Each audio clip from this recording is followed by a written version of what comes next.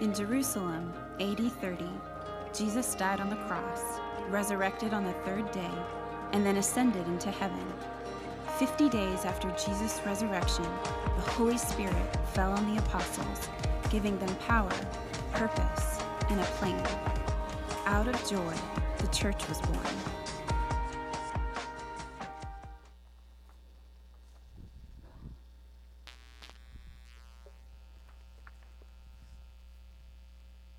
Thanks for a great communion meditation, Ed. So, like Ed said, it is Pentecost Sunday, and I'm going to read through this story. It's a little, for the lectionary, it's a little long, so it'll be up on the screen, but if you just want to sit there and really listen, I'm going to read 21 verses that tell this story about the beginning of the church.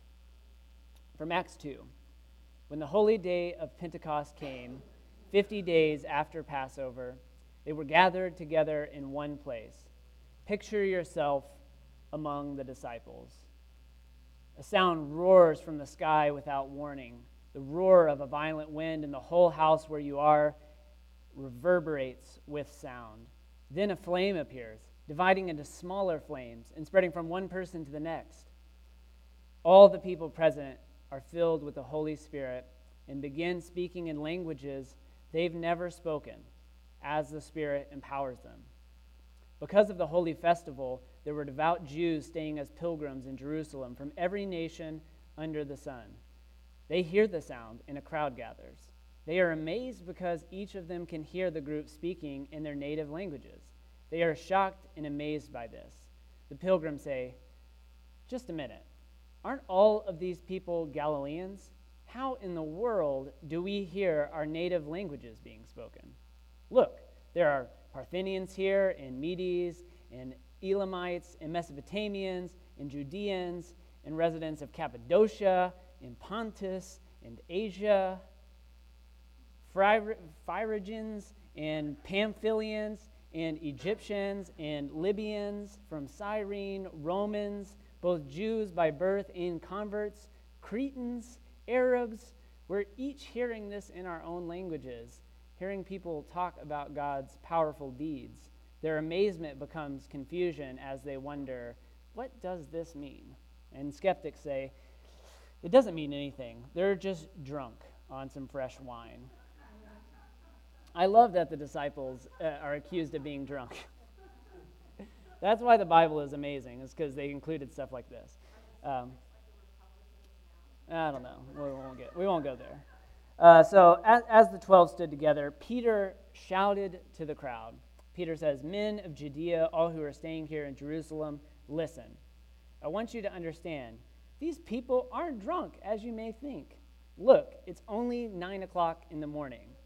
So maybe if it were in the afternoon, the answer would have been different, but Peter wants you to know, it's only 9, so, trust us. Not enough time yet.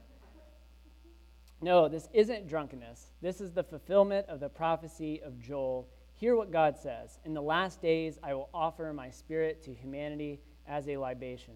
Your children will speak boldly the word of the Lord. Young warriors will see visions, and your elders will dream dreams. Yes, in those days I shall offer my spirit to all servants, both male and female, and they will boldly speak my word. And in heaven above and earth below, I shall give signs of impending judgment, blood, fire, clouds of smoke. The sun will be a void of darkness, and the moon will become like blood.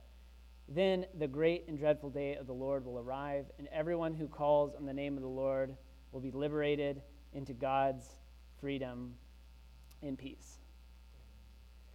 This is the word of the Lord.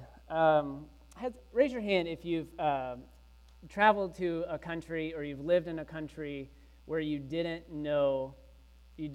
speak the language. Okay, so a lot of us have had this experience where you've traveled to a country, you don't know the language. When I was in college, I did a study abroad in Spain, and obviously you take a little bit of Spanish before you go, but obviously you're not. I wasn't conversational when I went there. And I stayed in Madrid, and I lived with this lady who didn't speak any English. And so I just had to, She was in her 70s, and I just had to work it out. I just had to figure out how to communicate with her. And what I learned quickly and realized like over the course of a couple of months I was there was when you're forced to like live in a place where you don't speak the language, you realize how much of your personality, your sense of self is tied into the language that you speak. It's really the lens and the technology for how you understand your world. And when you're forced out of that element, you kind of have to reevaluate who you are and who Spanish Ryan is. I don't know. I became a different person. But you really have to get outside of yourself and immerse yourself into the language and the culture that is completely different than what you're used to, that is not your own. And it really forces you to change. And I think that this passage is so interesting where the disciples, the early apostles, this early reform movement within Judaism, all these people had followed Jesus. They all start speaking in languages that they have no idea what they're talking about. And to where, I had to read off like 15 different like ethnicities and languages. They're all absorbing the Word of God in their own language. Just think about how crazy that would have been to hear, like he said, a group of Galileans, all from the same place, speaking, 15 or 20 different languages. Must have been a really bizarre scene.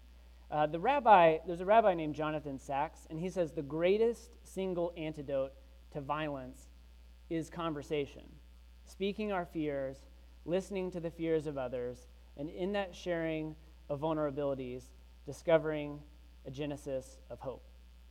The Spirit breaking into Jerusalem in this scene of Pentecost, into the lives of God's people, is God's movement towards diversity, God's movement towards the blessing of the fullness of expression of humanity. It is really the anti-Tower of Babel movement, which I think we talked about last year, that the Tower of Babel is kind of an example of how, as humans, we really want to make everything uniform. I want to make you like me. I want to conform you to the image that is like safe for my understanding.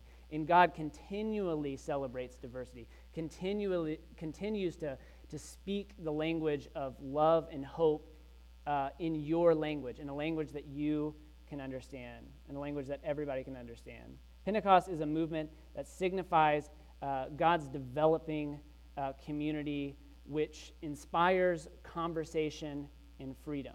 This was what this is like fully in the history of Judaism. Obviously, this is like Pentecost was a Jewish festival before it was ever a Christian festival. Christian, we just like hijacked it. We're like, oh yeah, we celebrate Pentecost now.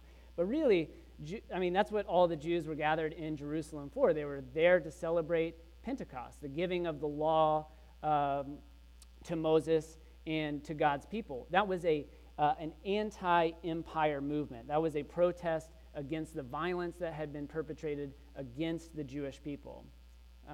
And that's hopefully what we still celebrate today. Empires seek control through violence, but God's Spirit enables peace through freedom. And that's what Pentecost establishes. Empires seek control through violence. God's Spirit enables peace through the freedom that God gives to everybody, speaking it in their own language. The Washington Post mentioned last week that our current administration wants to add $469 billion in military spending over the next decade, including a $600 billion defense budget for the next fiscal year. This is what empires do. They seek control through domination, control through violence. Christianity is an anti-movement. It's an anti-empire movement, is a reform movement. This is why Christianity is dangerous. This is why early Christianity in the reform tradition that Judaism was here, this is why Jesus was dangerous. Jesus was preaching anti-Roman Empire, freedom, dignity, having a conversation, recognizing the dignity of every person through mutual understanding, the expression of God's love in diversity. That can't be controlled. And empires want to control, but God's freedom here signified in the Spirit is unleashed to everybody. Wall building, stone throwing, bomb dropping. That's what we do. That's what we do when we don't want to have conversations, right? It's what we do when we don't want to have conversations. We talked about stone throwing, that story, a few weeks ago.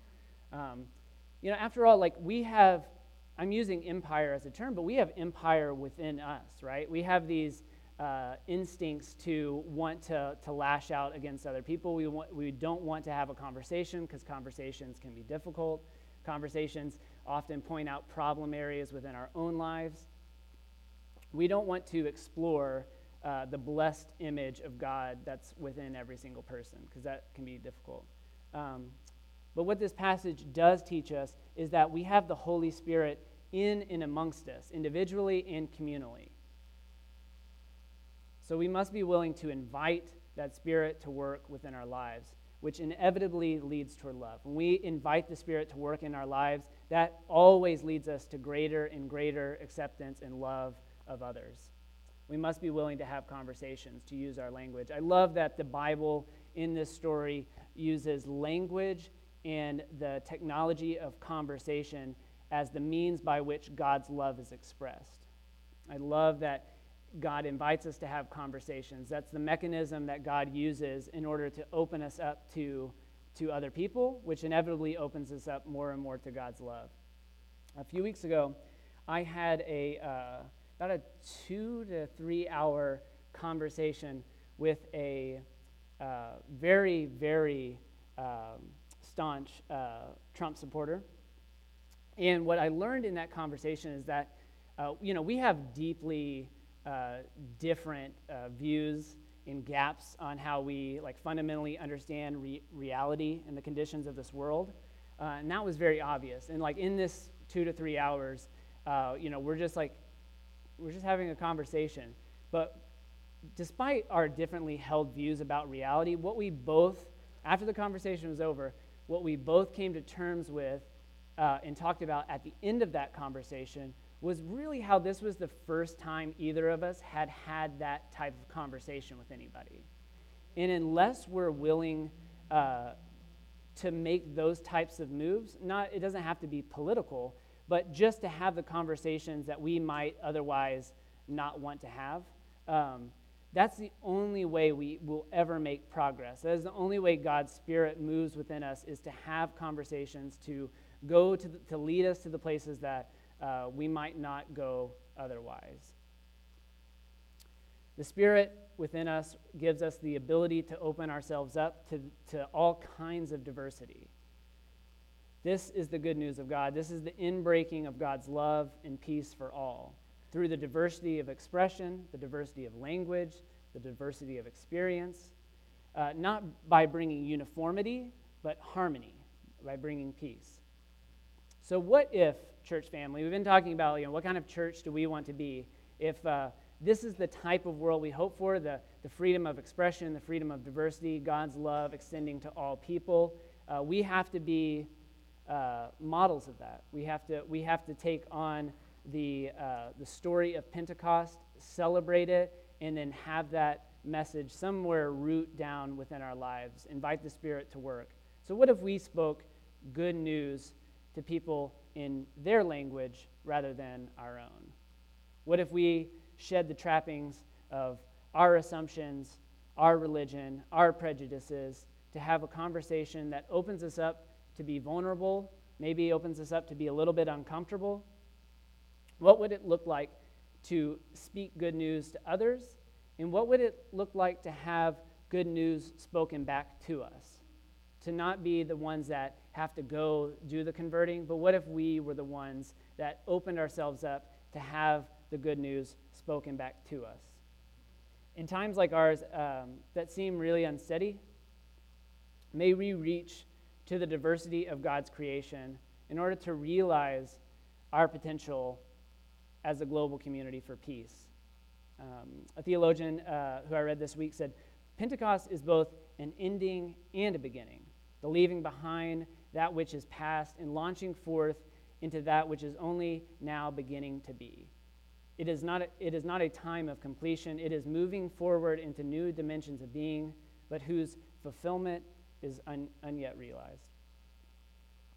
The greatest single antidote to violence is conversation.